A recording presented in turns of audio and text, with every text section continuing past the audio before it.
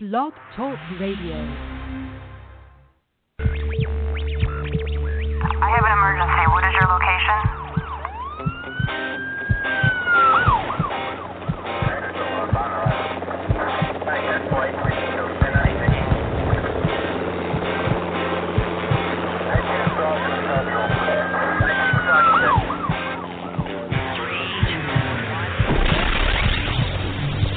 Rescue Radio, because there's a war for your soul. Yes, good morning indeed. There is a war for your souls. Let's pray.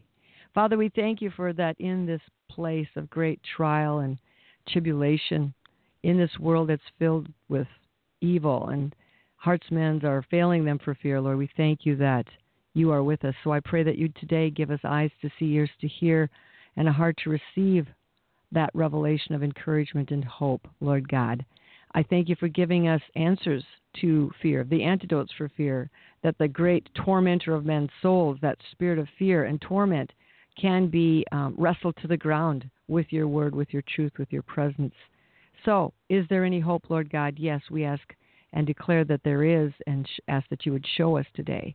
Lord, we also pray and declare that your promises are true, that no weapon formed against us will prosper, that no word said, no deed done, no action taken by the evil one will be able to bring forth any shame, trouble, or reproach. So may we speak today as the oracles of God.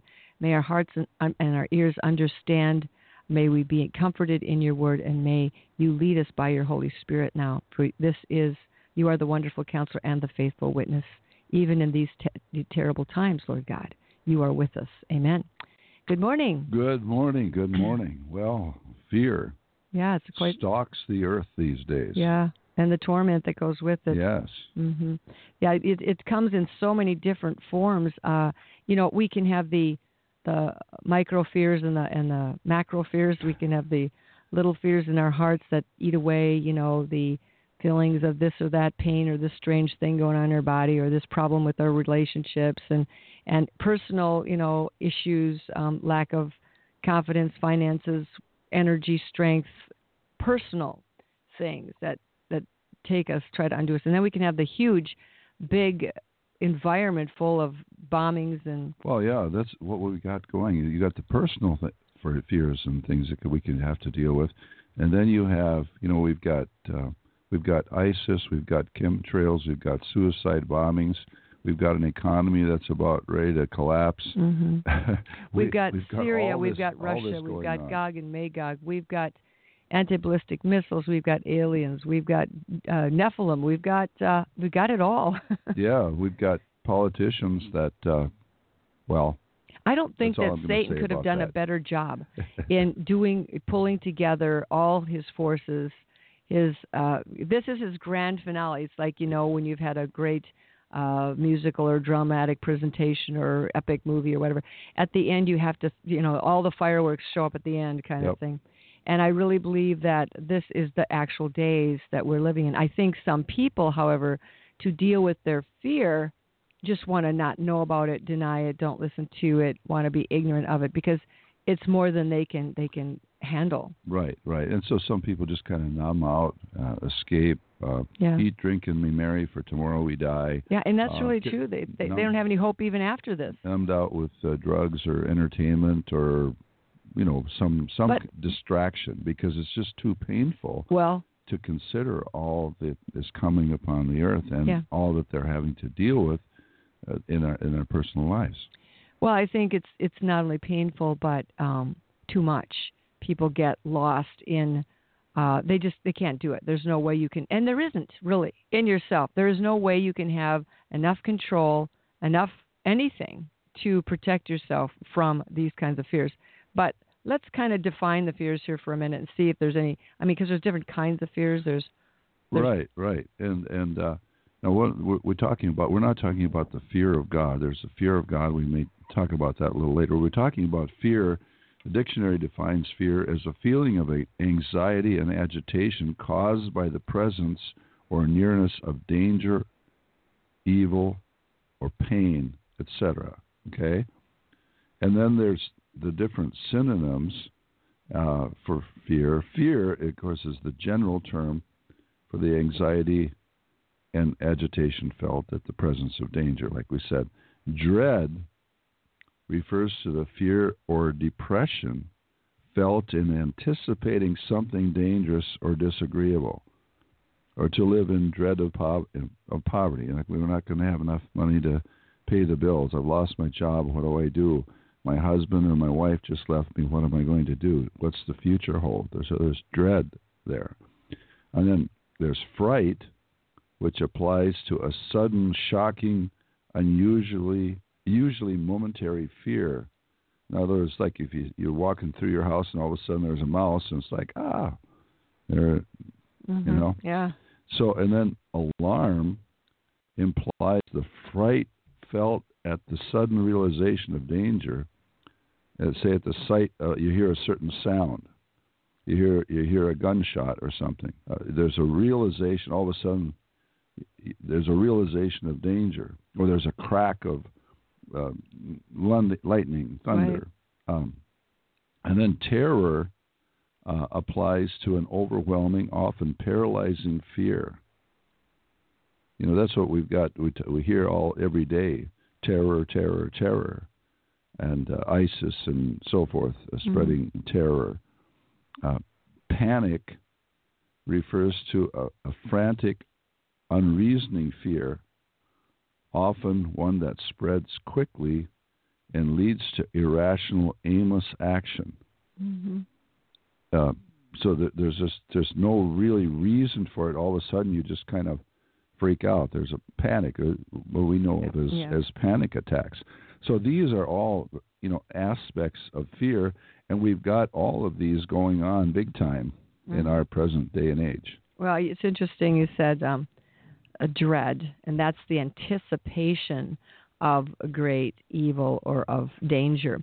And danger, evil, and pain, and then the fear is the awareness of the nearness or being in the presence of danger, evil, and pain. And all of those will lead us to the ultimate conclusion or reduction of that fear to I could die, or I could be annihilated, or I have no control. And I think that's a big part of this whole thing with fear is people do a lot to protect themselves, insulate, isolate themselves, whether they're preppers trying to prepare for something that there's no way to prepare for, whether you're buying guns or food or trying to dig a hole in the ground or whatever you're trying to do.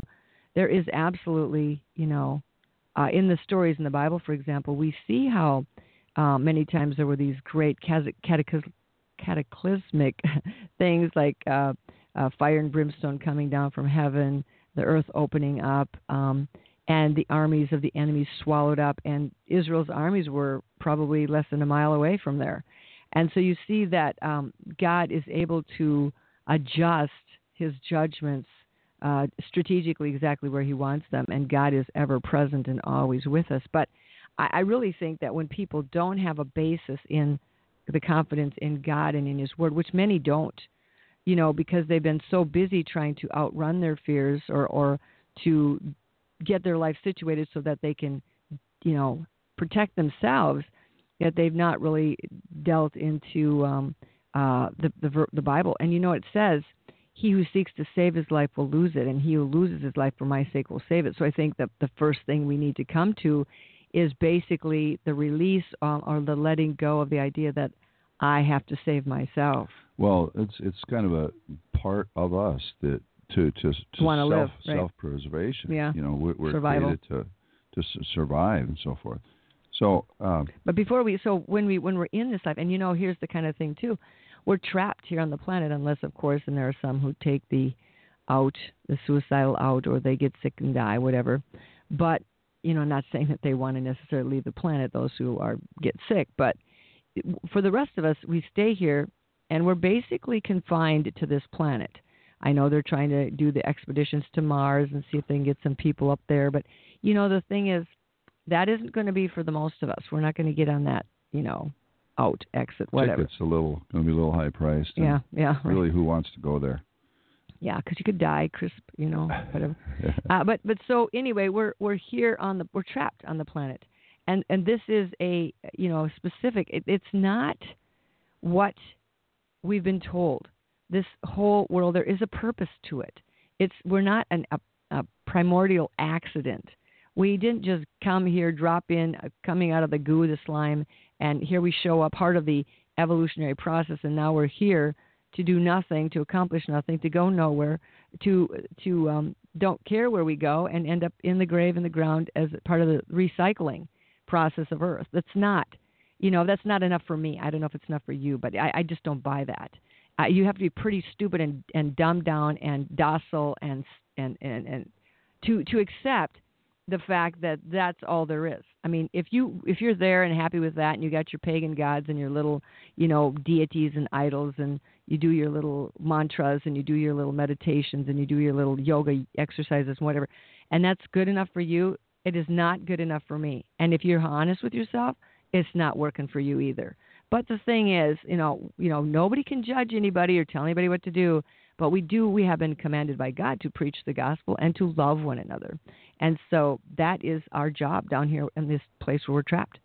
So we're so many of us, really, when you look at it, people are trapped in one kind of fear or another. Mm-hmm. Most people live their lives in some type of fear. Mm-hmm. And it's like, where did this fear come from? Where did fear originate? And if you look, we have to go all the way back to Genesis. Yeah. That fear was not an original part of the creation. Part of the creation. No. So Adam and Eve in the Garden of Eden, mm-hmm. They lived in fellowship with God. I guess we could say oneness, communion with God. Mm-hmm. They got along with God, mm-hmm. got along fine. They were, but then when disobedience came in, here's what's happened. When they ate of that forbidden fruit, mm-hmm. verse 8 of Genesis chapter 3. The fruit, by the way, off the tree of the knowledge of good and evil. Right. So fear was one of the elements on that tree that they participated in. Go ahead. Yeah, so they've got really evil. And they fear. Were promised to be like God. In order to be like God, you have to know evil. That was the line of the. Well, it kind of, yeah. That was the line. Opened the door of Satan. That opened the door. But they didn't know that evil was on that tree or fear, because they didn't know evil and fear. They didn't know any of that, so they didn't even know that existed. Well, they knew it was the tree of the knowledge of good and evil, and they did not know what evil was. They didn't really know what good was. They didn't really know what evil was. All they know was good. God and good. They mm-hmm. knew all they knew was good, but they didn't know that was all they knew. Yeah, there you go. So anyway, and they heard the sound of the Lord God walking in the garden in the cool of the day, and Adam and his wife hid themselves from the presence of the Lord God among the trees of the garden. Then the Lord God called to Adam and said to him, "Where are you?" And so he said, "I heard your voice in the garden, and I was afraid because I was naked, and I hid myself." So there we see the first real, instance of fear, where there was no such thing as fear before. But what were they afraid of? Because, see, they'd been naked the whole time, but they just were not aware of it, or it wasn't a big deal, or it was nothing. I mean, it wasn't anything that they were alarmed about or concerned about. And yet when fear came in, that must have been shame, because they hid themselves and they were afraid. Well, there was a sense of separation. There was a sense of separation from God that they, that they really couldn't. They knew something was wrong. Right. And disobedience, which opens is sin, mm-hmm. opens the door to fear. It's separation from God. So there wasn't that sweet community. There was awareness of wrong. There was an awareness of evil. Yeah, something was wrong. Something's wrong. So we've mm-hmm. got to do something about it. So what they had done, mm-hmm. they had sewed themselves fig leaves together and made themselves coverings. Now something's wrong. There was a cover. A lot of people believe there was like a cover of just God's glory that was upon them that somehow left when they sinned. Mm-hmm. Some have theorized that. So they sewed themselves. So what we're doing in religion, mm-hmm. different religions, whether it's some form of New Age religion or Paganism, idolatry. Any kind of Hinduism, Buddhism, Islam. A lot of Christian stuff. There's a lot of liberal, religion. whatever you call it, so-called Christian stuff, cults. It's sowing fig leaves to try to do something to make something right, but it's never quite right, and we still live in that sense of separation from God. Yeah, it's something to try to replace the loss of the presence of God and the fellowship with God. Yeah. And then we feel vulnerable and alarmed and alone and afraid, because fear comes in at that point because there's something wrong and what I'm doing isn't working. And so hide and fix, that was their first efforts to correct their own sin. I would say that is religion, because religion is all about fixing, hiding, trying to make it right, make it better, do good, whatever. And none of that worked, and so the Lord himself had to remedy the situation, at least temporarily, by giving them coverings from the skins of animals. And we see fear coming on when Cain killed Abel. Mm-hmm. He said, I'm going to be a fugitive and a vagabond on the earth now. It will happen that anyone who finds me will kill me. So there's fear. Mm-hmm. And then the Lord set a mark on Cain, lest anyone finding him should kill him. So God put a mark of protection upon him, but yet he says he's fierce. Okay, what's going to happen now? Whoever finds me is going to kill me. He had a sense of of exactly judgment and retribution that That's was right. kind Exactly. of come upon him. Mm-hmm. It was a fear. So you take these I'm two guilty. incidents of guilt, mm-hmm. And this is spreading. This is now the sin of Adam that has spread through the human race in various forms to take life. Yeah. And it was the first life that was taken was their own son by their other son. And so this murderous bloodshed and blood guilt now came upon the earth. And that is like you said, it's the law of demonic retribution, right. where blood for blood. And Cain knew that. Yeah. And so, there's fear, and there's a fear of God where there is a holy reverence for God. Respect. A respect for God, and so, but then there are times where people are just scared of God, because they're in a sense because of His greatness, or their insignificance, or not only insignificance, but because they feel like, man, I am really guilty before God, and there's some judgment that's going to be coming upon me. Well, so there's a lot of people that live in that. I believe that Jesus came to deal with that guilt and that judgment. When he died, he satisfied the law, an eye for an eye, tooth for tooth, life for life, blood for blood. When he laid down his life's blood on the cross, so that the wages of sin might be fully paid. He paid in full when he said it is finished. But so that becomes our new access into the presence of God and into the love of God, because it is the love of God. Perfect love, it says in John, casts out fear, 1 John. Mm-hmm. So perfect love, people don't know love, but they know a lot of fear.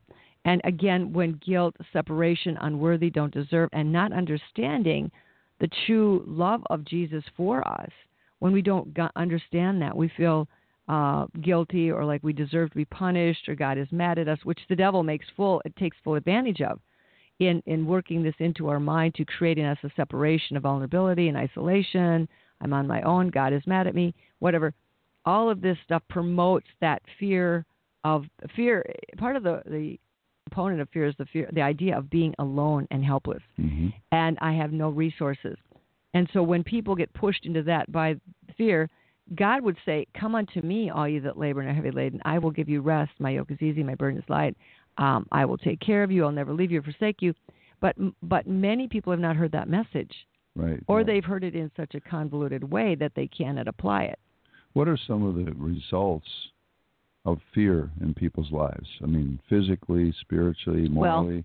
What are some of the manifestations of that? We talked a little bit about that earlier, but more specifically on a personal basis. Right. What are some of the manifestations of someone who is bound by, say, a fear or a spirit of fear? Well, there can be a lot of physical manifestations. First of all, we have to kind of understand the physical anatomy. There's a fight and flight system. God has set up in the body. We know about adrenaline and things like that. It's a protective measure. Right. And so when, God gave us that ability through our hypothalamus in our brain and those little areas in there determine dangerous things that, they're weighing, computing the stimuli that's coming in through our senses. And if they determine that something is dangerous, they flip a switch, so to speak, and they send these messages, chemical and electrical messages, urgency, alarm, into our body systems, and all the physical organs of the body begin to work together to protect you from that danger, whether it's a tiger chasing you through the jungle or a car coming at you 80 miles an hour.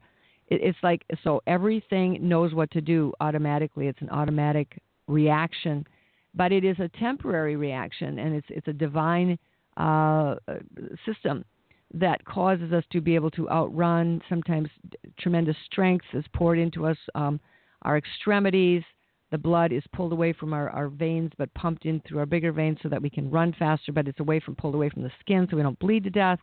The blood is taken away from the stomach because you don't need to digest your food right now. So it's pushed into those other areas. The heart beats faster. The pupils dilate. The body is set to go. But here's the thing. That's a good thing, fight and flight, But when people never go back into that place of peace or homeostasis or realize the danger is now gone and they can settle down. Now they've been traumatized. Sometimes when you're in a car accident, for example, maybe you rear-ended somebody and you got your knees got crashed, your head got crashed into the windshield or whatever. And now whenever you come up on somebody too fast or too close, you kind of pull and flinch and pull back. That's kind of a traumatization. Your body is remembering that there's a trigger there.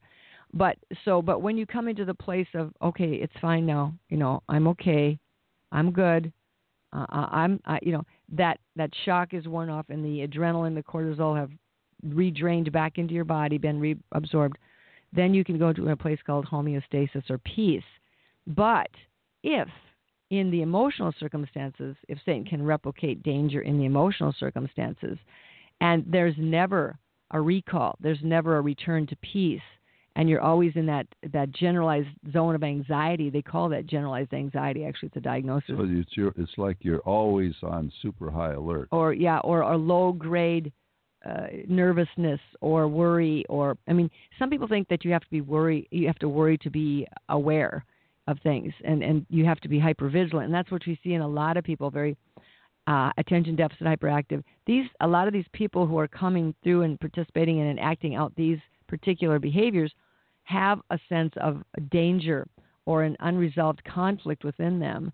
And if that irresolvable conflict goes on and on and on and on, and you keep trying to fix it, and there's no answer to it, then you get depressed and exhausted. So actually exhaustion is the depletion of these enzymes, hormones that are there to, your adrenal glands are burnt out, they say, because you just pumped too much adrenaline. You've never replenished. And now it's called burnout. So you're just at that place of fatigue. It can be chronic fatigue. It can be fibromyalgia, various things like that. And you get into depression.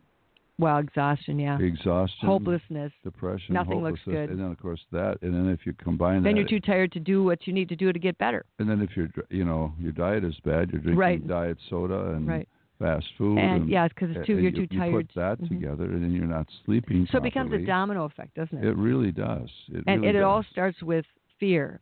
It all starts with the lie, actually. The perfect love, again, casts out fear. But the lie, you have to question yourself and say, what is the lie fear is telling me? Or what are the lies that fear is telling me? And where did I first begin to believe that lie?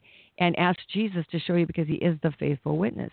So if it's sometimes we get hooked on our physical problems, our physical symptoms, and we try to fix them.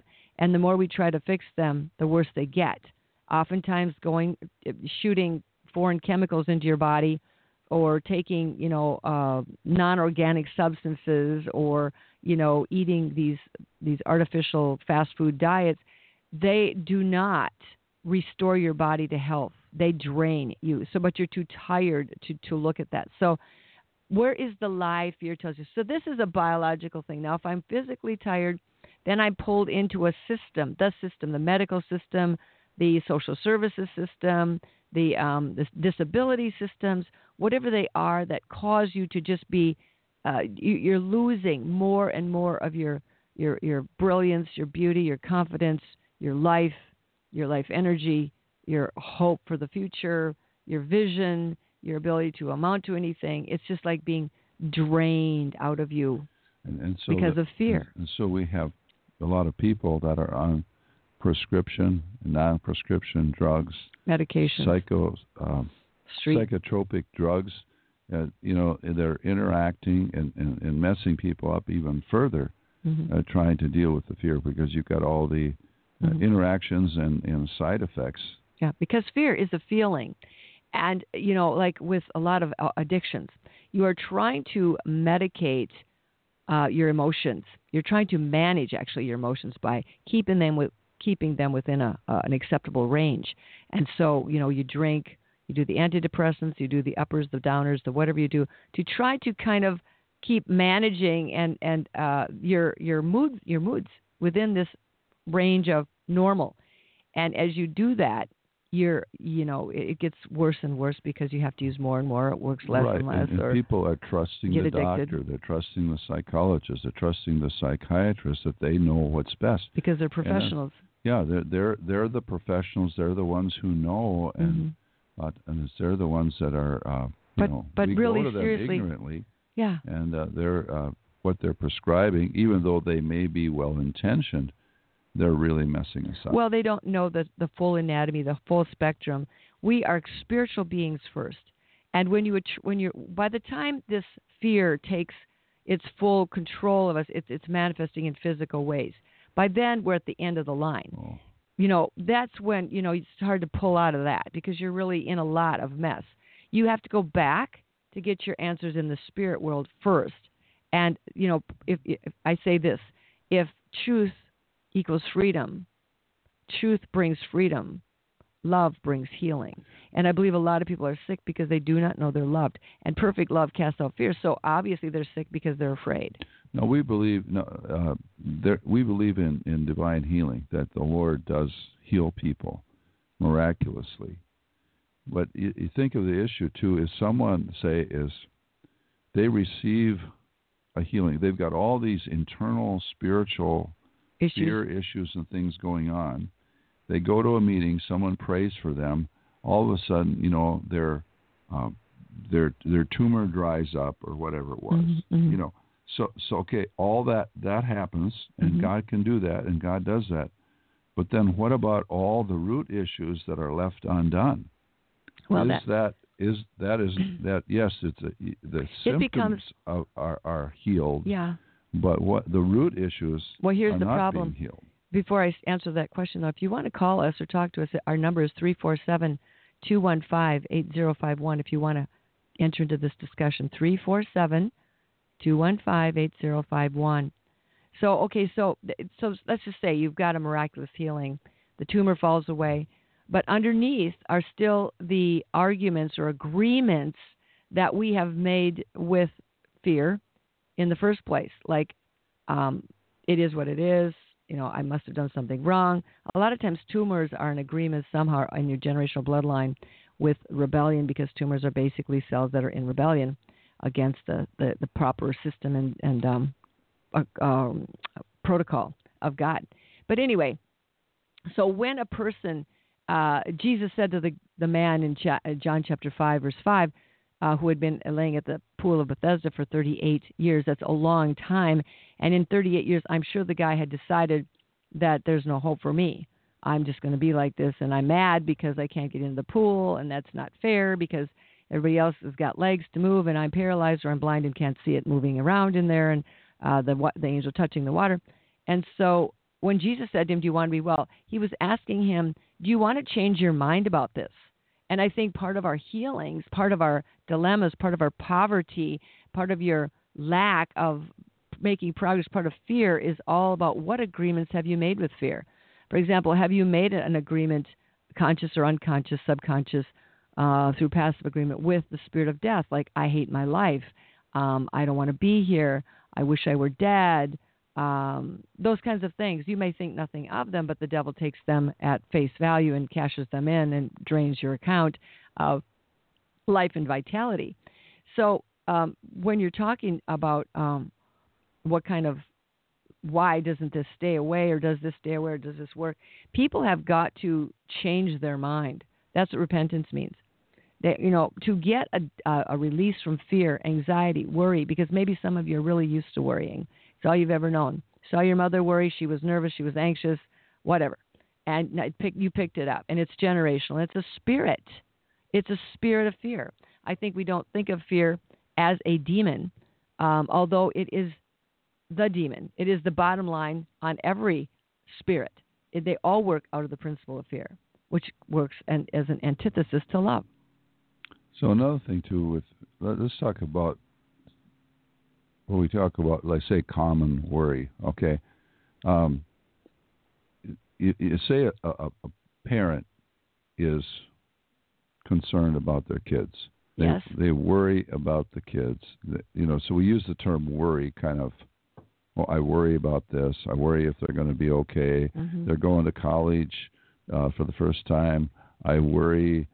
Are they going to be okay? Are they going to get into drugs? Are they going to get a bad boyfriend, a bad girlfriend, that sort of thing? So what really is the difference between an honest, mm-hmm. healthy, I hate to use that word concern, but I'll use it anyway. Okay. Worry and concern. A concern that is not something that's a negative, worrying, fearful Well, I got an answer to that. There is nothing positive about worrying, ever, really. It's anxiety. It's fear. It's a sin, too. Right. Someone said it's the sin that we're not afraid to commit. Yeah, but see, the worry, common worry, I am worried about whatever comes after that statement. I'm worried about. Really, the proper way to respond to that is I am being tempted to worry about. I'm being tempted by fear, anxiety, loss of control, oh no, what if, anxiety. I am tempted by them, those spirits. You have to think of them as entities, really, as spirits. I'm tempted to be worried. I'm tempted by the spirit of worry to be afraid. No, this is a very key thing. A lot of times we don't recognize that these are spirits behind a spirit of fear. That is a temptation to worry, right? And that it's demonic. Mm-hmm. It's a demonic temptation. It's right. The working of the enemy in our lives right. to bring us to that place. Mm-hmm. So a lot of us don't take. We just think, oh, this is just my thoughts or my emotions. Right. We don't see it as a temptation to be overcome. Right. We skip step number 2. First step is the temptation to be afraid. And step 2 is to recognize that you are being tempted to be afraid. And the third step is to agree with it. That's what the devil is hoping. Well, we skip steps 2 in recognizing that it is a deliberate attempt on the enemy's part to get me to come into an agreement with the spirit of fear, worry, anxiety. And we say, I am worried. We don't recognize it as a temptation, like Jerry said. We think of it as my thought. Therefore, it's legitimate. I don't question it. I don't question its origin. I don't question the outcome of it. It's me. I am. Whenever you say I am and you add anything to that, I am stupid, I am afraid, I am worried, we have to stop and say, wait a minute, I am afraid. Where are you from? Because the Bible says, what time I am afraid, I will trust in the Lord. And so we have to stop these spirits, and we don't do that. We don't change our mind. We just go with the flow. We go with the idea, the thought, and we go with what we're used to doing. And you know what? If you're tempted to be afraid, if there are symptoms grabbing your heart, your body, heart, chest pains, whatever. Now, I'm not saying don't be aware, but at the same time, the devil can do a lot of symptomizing to make us freak out, anticipate, be worried about things that we have the authority in Jesus over. And you can say, you know what? You stop messing with my arm. You quit pulling on my muscle. You quit cramping my leg. You stop putting that heaviness on my heart. I command you. I take the sword of God's word and I separate you from me because you're not a part of me. I don't belong to you. I was bought and paid for by Jesus Christ.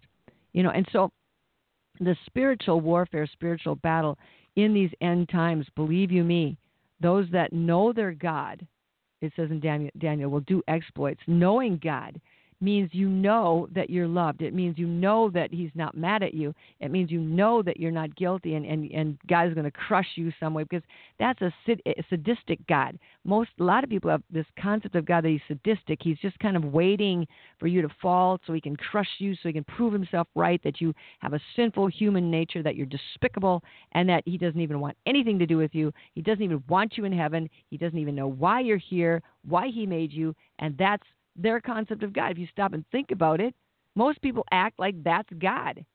That's not God. That's the devil's concept of God that he's imparting and planting in you through the society. And people all over like crazy.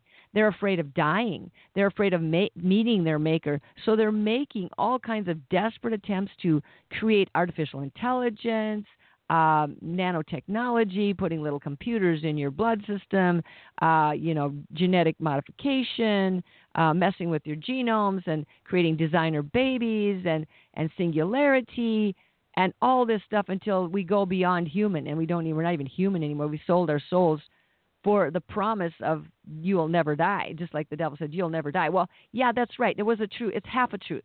You will never die, but the question is, where will you spend your forever?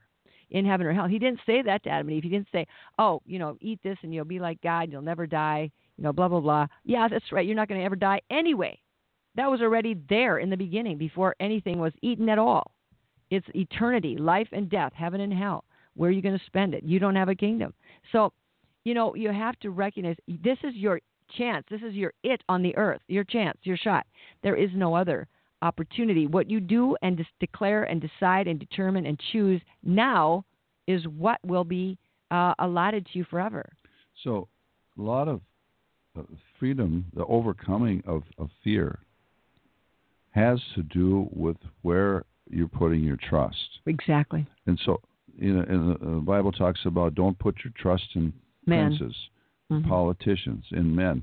Don't put your trust in your riches. Uncertain riches, the Bible calls them. Your financial portfolio. If you trust in your own, the Proverbs 3, 5, and 6, trust in the Lord with all your heart. Lean not to your own understanding. Some people trust in their own intellect, their understanding, their ability, their giftings. So all these, if we trust in anything other than the bedrock of God and the Word of God, we're always on a slippery slope, because all those other things will give way.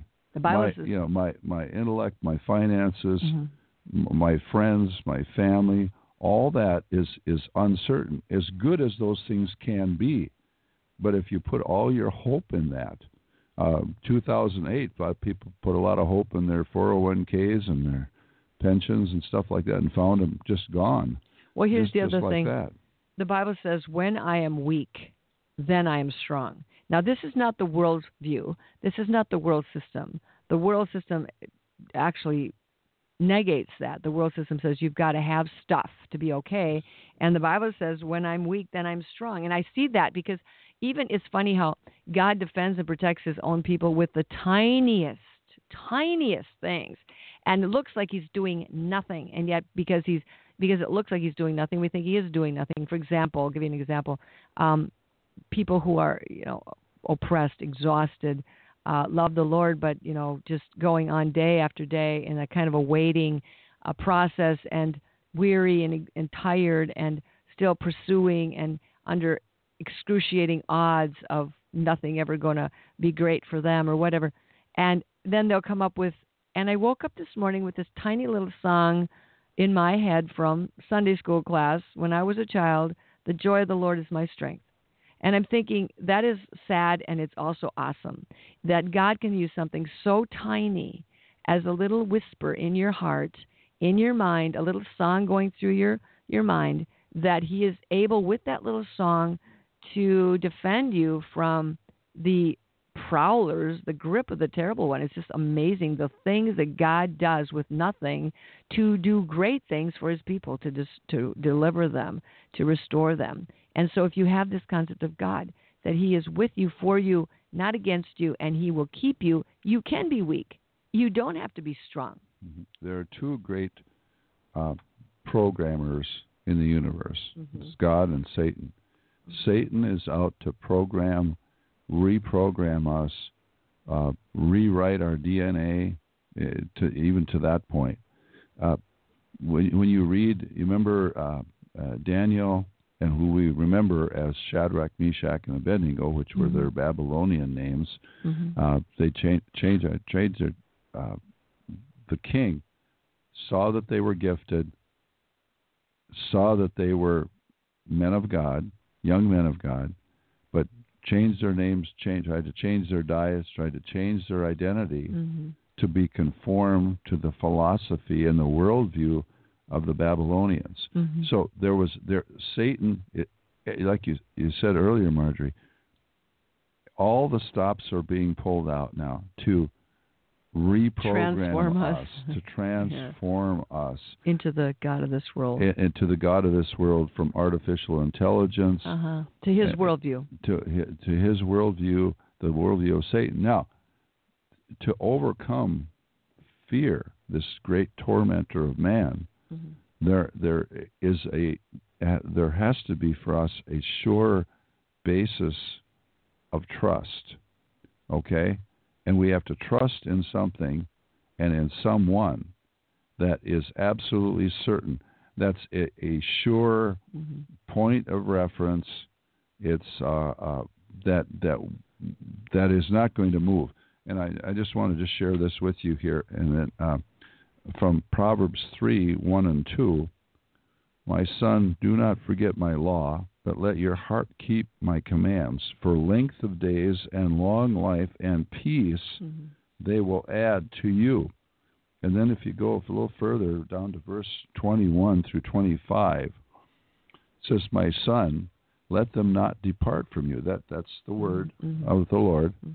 Keep sound wisdom and discretion, so they will be life to your soul and grace to your neck. Then you will walk safely in your way, and your foot will not stumble. When you lie down, you will not be afraid. Yes, you will lie down, and your sleep will be sweet. Do not be afraid of sudden terror, nor of trouble from the wicked when it comes. Boy, do we have that going on. Sudden terror, trouble from the wicked that comes. Really on a daily basis, we're just saying, okay, what's going to blow up today? Who's going to be attacked today? I mean, we just think that way now. But verse 26, for the Lord will be your confidence and will keep your foot from being caught. So the Lord is our confidence. His word is our confidence, regardless of what's going on around us, what we may be feeling, conflicts in us and around us. By God's grace, we keep coming back to the surety of God and His word. Yes, and you said, well, we have to trust in something that is sure. Well, the better news is that we have been built by God to recognize His love and surety. But the enemy is trying to distract that and dissuade us. He's obscured it so much. Right. But we have, if you just be quiet and listen to the voice of God, the knowing of God that's inside of you through the Holy Spirit, you already know that we don't have to do something we already are doing. But the problem is when God gives us commandments in and throughout the Gospels, the New Testament, commandments to love one another, love the Lord, forgive one another, etc. We are given commandments not because those commandments save us, but that they are the guideposts that's good, to the choices that we will have to be making on an ongoing way. See, the choices you make to either obey the commandment or to ignore the commandment will determine your destiny. It will determine your direction and the way you move through your life. So because there are constant choices that we have to make, the commandments sure stand as protections or signposts, guideposts in our choices so that we can continue to move through the the waters of life in a positive way and reach our true destination at the end. So the commandments can't get you there, but they are guidelines so that you can make choices that will get you where you need to be. Because Satan and God both know we will constantly be making choices until we die. Making choices based on the truth. It's kind of like what's supposed to be happening that's really not anymore in the United States. We're supposed to be making decisions and laws based upon the Constitution. So what we do is as believers, we make decisions based on the Word of God. On the Word of God. Now, here, it's kind of we're caught between two different types of fear here, in a sense, for the most part. It's the fear of man or the fear of God. Now, we're talking about reverence for God, but the fear of man is what will they say, whoever they are.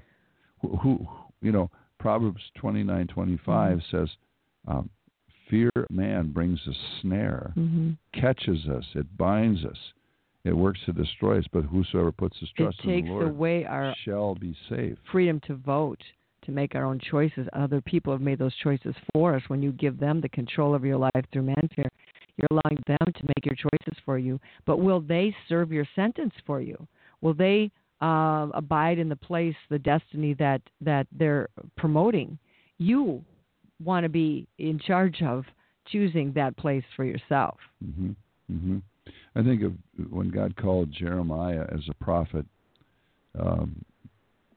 Jeremiah, he's just a very young boy, probably like a teenager. Jeremiah 1:4, then the word of the Lord came to me, saying, before I formed you in the womb, I knew you. Right. Before you were born, I sanctified you and ordained you prophet to the nations. Yeah. Then said I, Lord God, behold, I cannot speak, for I am a youth. So he's looking at himself. He looks at his own inadequacies. There's some fear there. But the Lord said to me, verse 7, do not say I am a youth, for you shall go to all to whom I send you, and whatever I command you, you shall speak. Do not be afraid of their faces, for I am with you to deliver you, saith the Lord. And then the Lord put forth his hand and touched my mouth, and the Lord said to me, behold, I have put my words in your mouth. So he said, don't be afraid of their faces, because people can be. So many of us live that way of fear. What people think, what is their opinion, how they view us, and it determines our for everything, it's idolatry. From our dress to our mannerisms.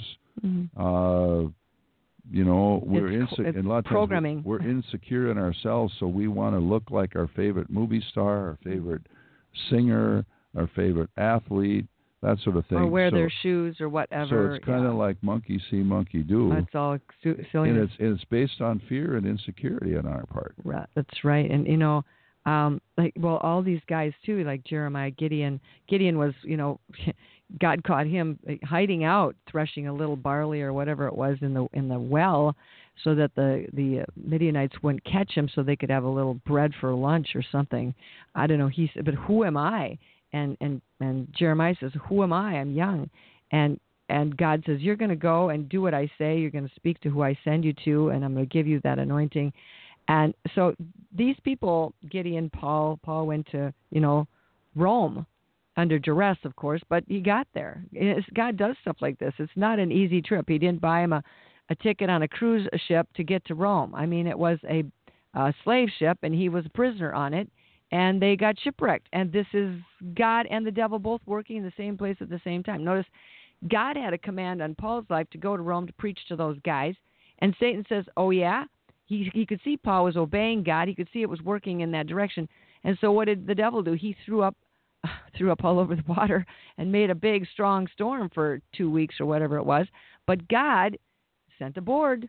And everybody got caught aboard and got into the island, and it was near an island. And see, it's just this constant war between God and Satan, and you and I. Paul was determined because he said, well, maybe I'm out of the will of God. This surely wasn't God's will because I was shipwrecked. Maybe God's mad at me like he was Jonah because I'm, da-da-da, whatever.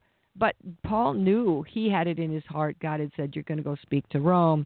And Jeremiah, he got thrown in the pit. Well, Paul was, he had to deal with fear too. I mean, inside. You're saying, 2 Corinthians 7,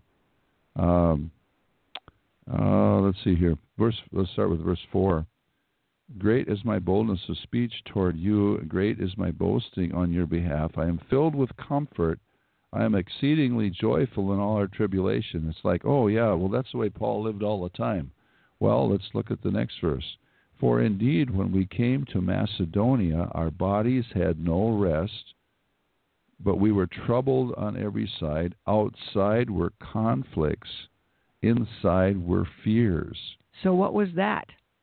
Well, this was the temptation. To give up, give in. The temptation to give up, because, but how did he get comforted? Verse 6, nevertheless, God who comforts the downcast comforted us by the coming of Titus. And the word that Titus brought was that Paul had issued in 1 Corinthians some words of correction to abuses that were taking place in the church. And the people had repented. They had taken heed to his word. Things were going better there. And that brought a great source of comfort to him. So why? Because Paul cared about the things of God and not the things of his own body. He cared about the things of God. And he said, to hear that they're doing well, that they took heed to the message I brought, that brought him joy. And then he could say, he says, now I'm exceeding joyful in all tribulation. A good word. Sometimes, what we do, a breakthrough. It just gift a good word of encouragement to someone that's going through a time of struggle and fear. A good report. There's death and life in the power of the tongue. And if you can send an email, a text, or tweet somebody, phone call, or even how about talk on the phone? Yeah, just or face to face. That you can give them a word of encouragement. Think of someone right now, beside yourself, that's going through some difficult time.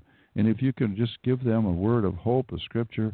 I'm not just saying you just put on a plastic smile and say everything will be okay, but just to give them a word of hope and encouragement, maybe a scripture, it can make a huge, huge difference as to whether or not someone is going to be overcome by in a time of fear, or they're going to find hope and joy and some perspective in what they're going through. Well, these are exciting times, actually, very exciting, because we're in the critical days where Jesus Christ is more than likely going to be coming back in our lifetime. And I think people really do sense that.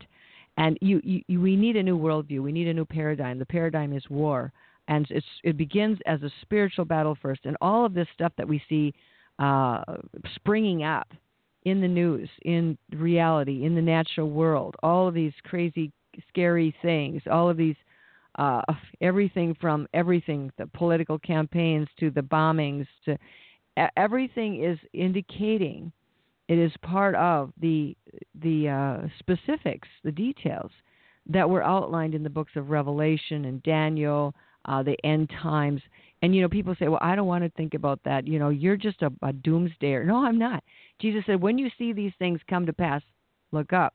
Yeah, let me just give you this. He's going to read it for you. I'll give you a up to the minute news report. Go ahead. That was written by Luke under the inspiration of the Holy Spirit about 2,000 years over ago. 2,000 years ago. Okay, Luke 21:8.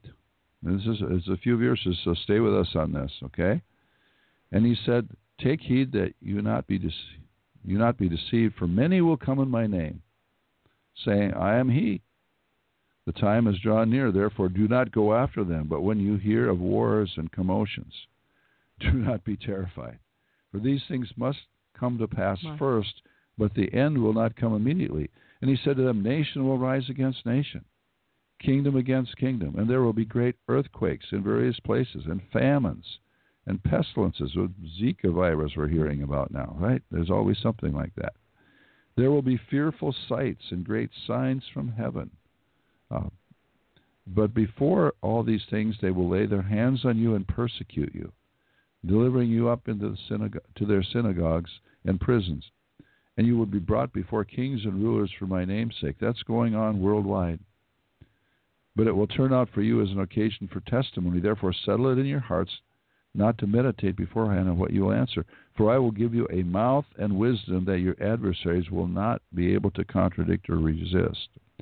You will be betrayed even by parents and brothers and relatives and friends, and they will put some of you to death. I guess we could add husbands and wives in there. Mm-hmm. And you will be hated by all for my name's sake. This is what's going on in our world today.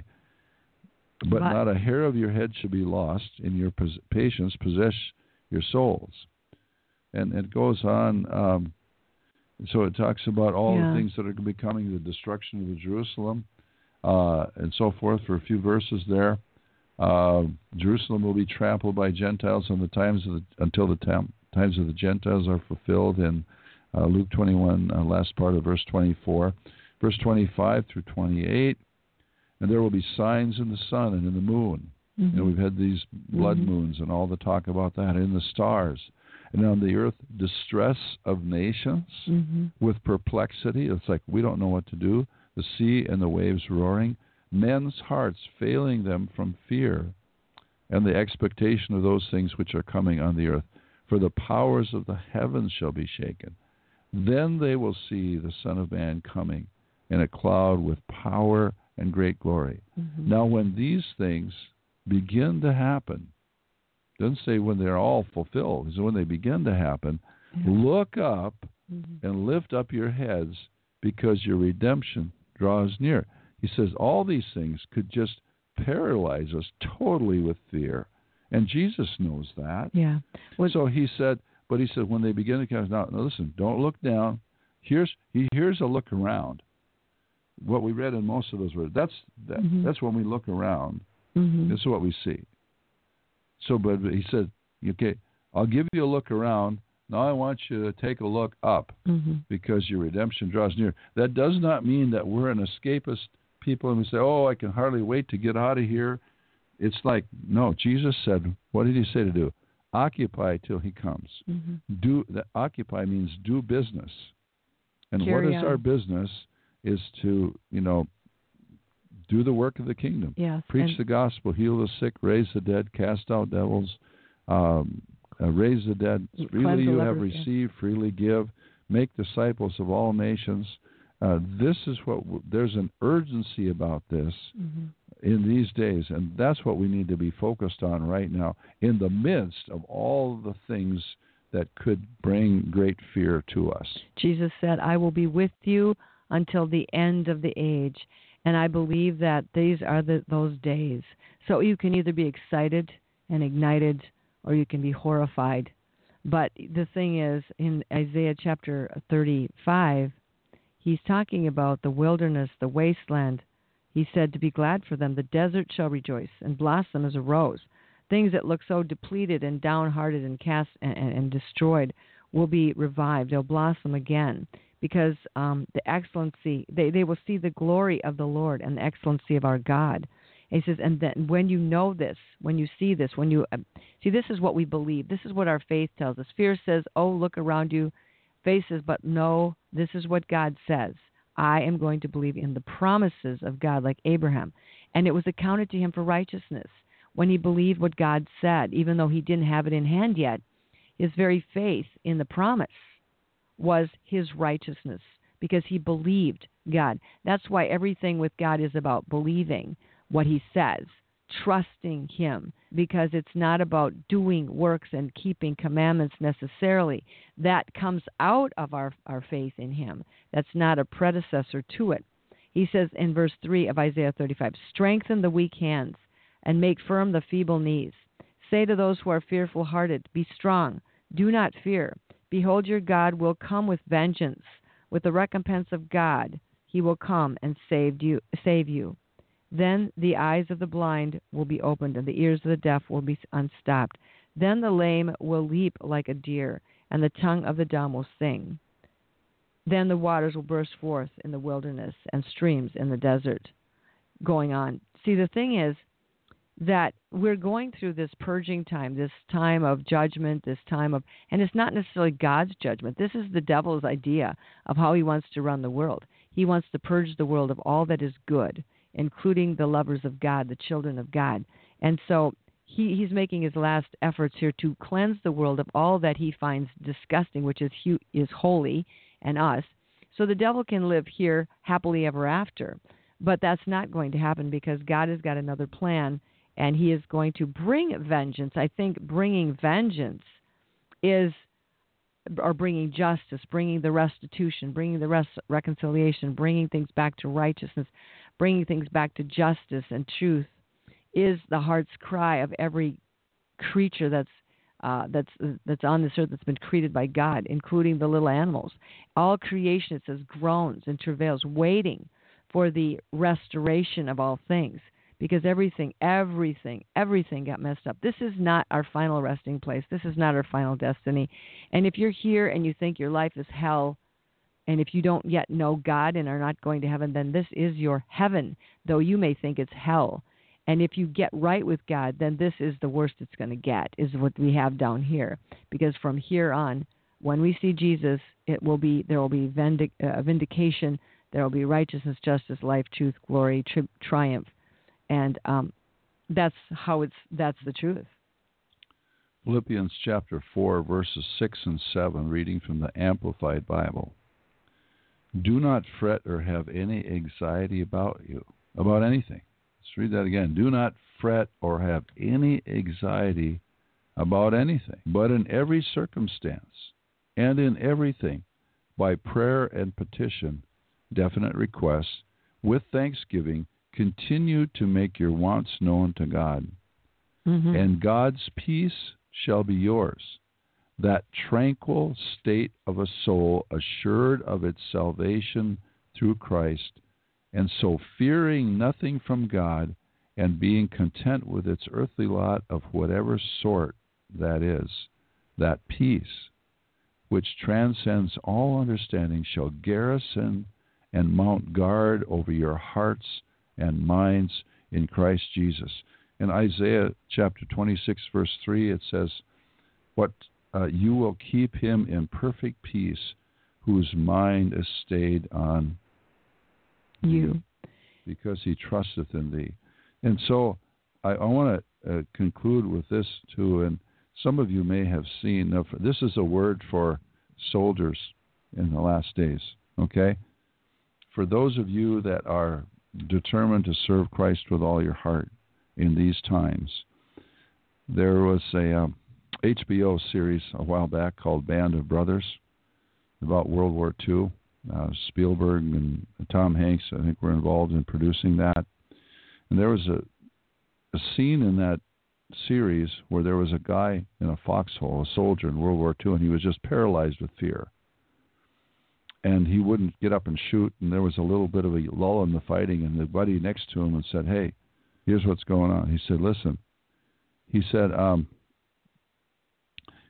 to this guy, he said, quote, the only hope that you have is to accept the fact that you are already dead. And the sooner you accept that, the sooner you'll be able to function as a soldier is supposed to function. Mm-hmm. And that got a hold of his heart, and next time the enemy started open fire, he got up and started firing back. Mm-hmm.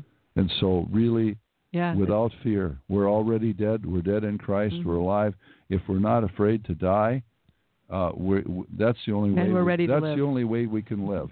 If you're not afraid to die, then you're ready to live. If we're already dead, we're not afraid to die, and we can really live. How about that? Reckon the old man dead. So. Amen. So that's true. So let's live, knowing that we've died with Christ and we're risen again, and that He is our hope. Father God, we just thank You again for encouraging the hearts of everyone today. And Holy Spirit, we know that You dwell within us, and we pray that You'd captain the ship, that You would make the decisions, that we would come to You, we would meditate upon Your word, that we would feel Your comfort, and that we'd not look to the right or to the left, but look to You, and that You would lead us through all these trials and tribulations into the triumph and victory that You were intending for us in the very beginning. In Jesus' name, amen.